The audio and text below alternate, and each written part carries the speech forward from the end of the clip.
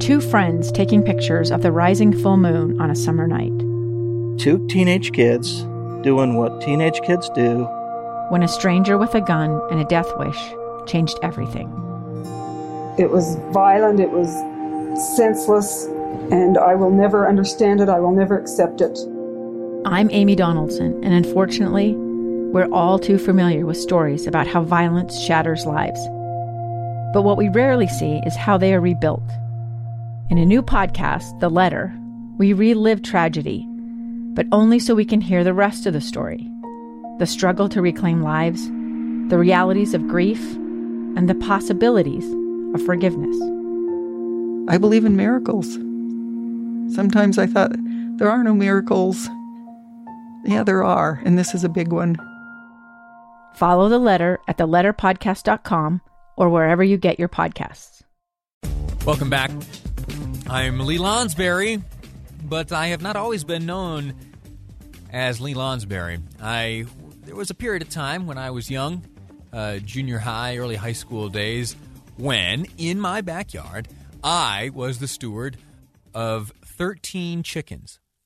13 chickens. My farm grew... Come on. It was a chain-link fence surrounding a utility shed. I used it as a chicken coop.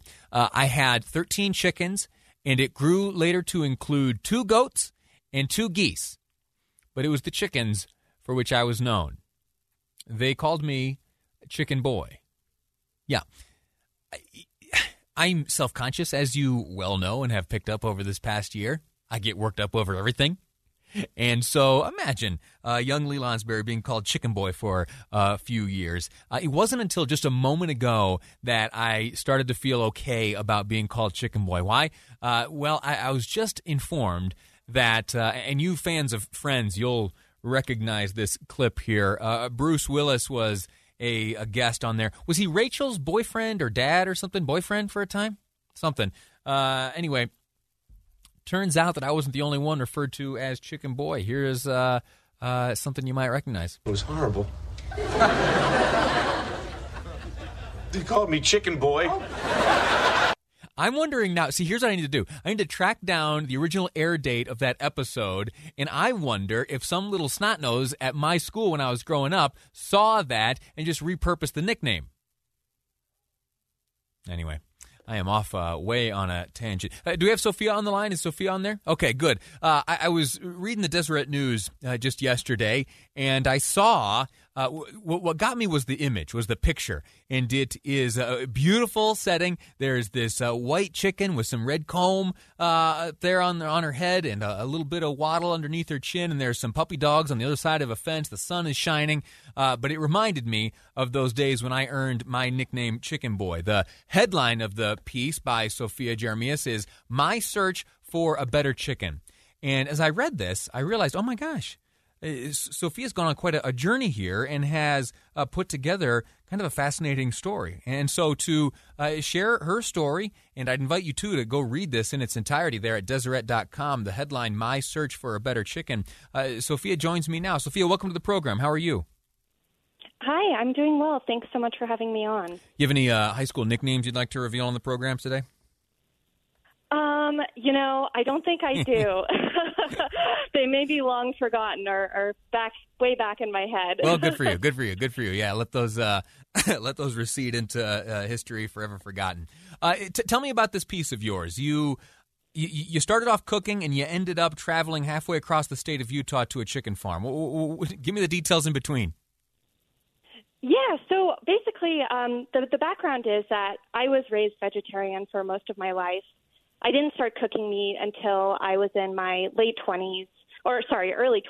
And, I'd always sort of grown up wondering, like, where did my food come from?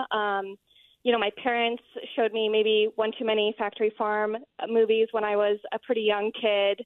And so I had started buying chickens at the local farmer's market here. And it got me wondering sort of, well, what am I paying for? These chickens are pretty expensive. And I decided to go and visit a small farm in Vernal to see sort of what was going on with the chickens there.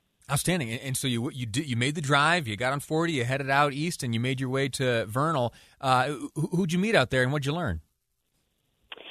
I met Dale and Linda Batty, who are two farmers. They raise not only chickens, but llamas and cows and pigs. And I have to admit, the way they raised their chickens looked pretty good to me. They had quite a bit of space to roam free.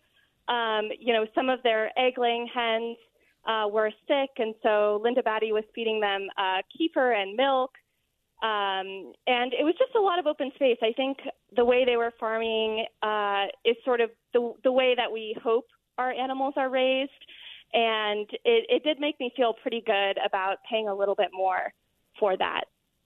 As you worked on this story, did you find what kind of differences there are?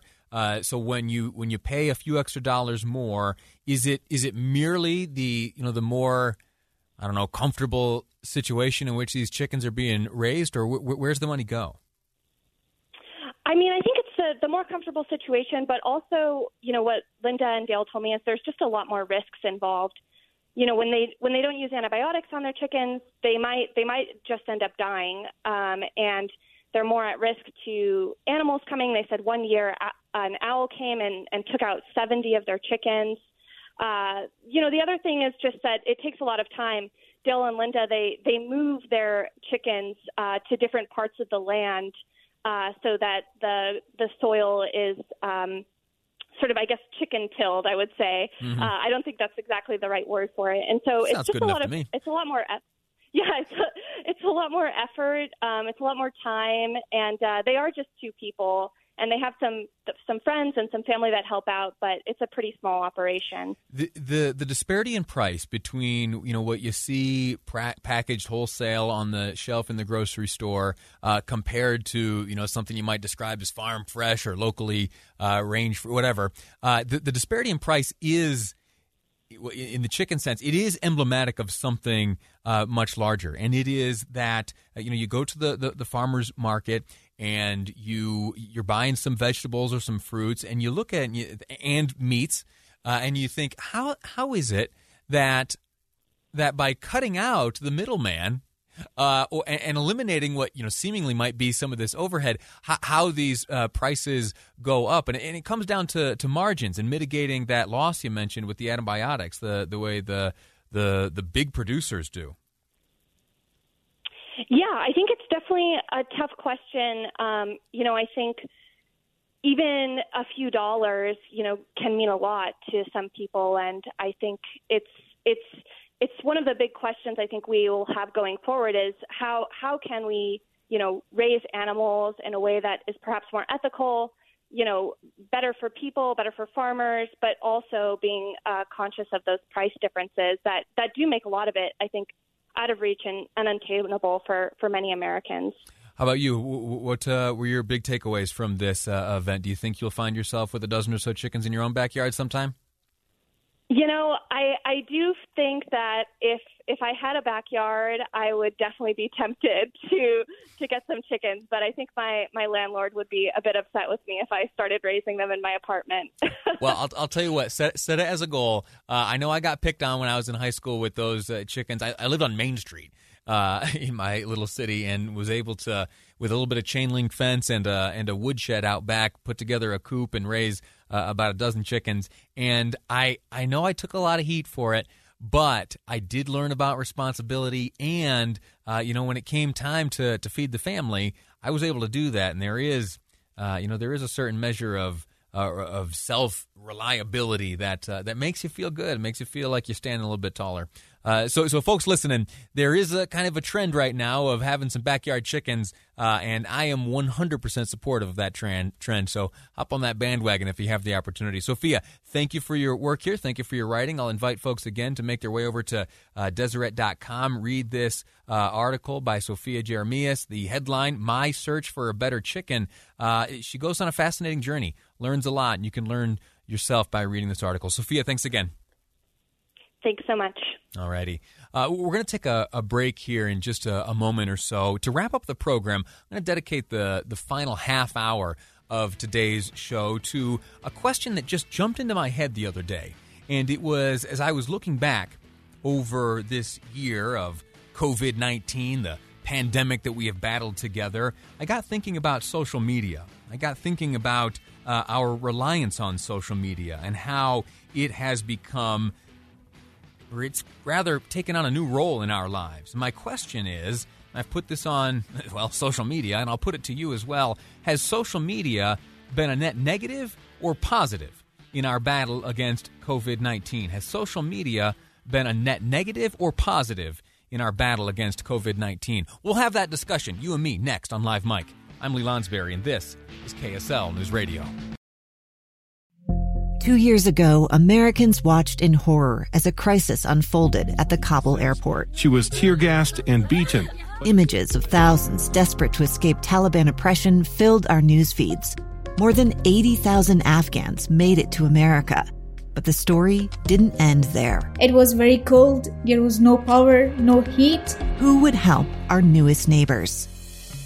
I'm Andrea Smartin. In Stranger Becomes Neighbor, you'll hear the stories of some remarkable refugees who left their homes and their dreams behind, only to start over from zero. Their only possession was 3 blankets. And you'll meet Americans who stepped up to help them. You want me to come when you deliver your baby. What can one person do in the face of an international disaster decades in the making?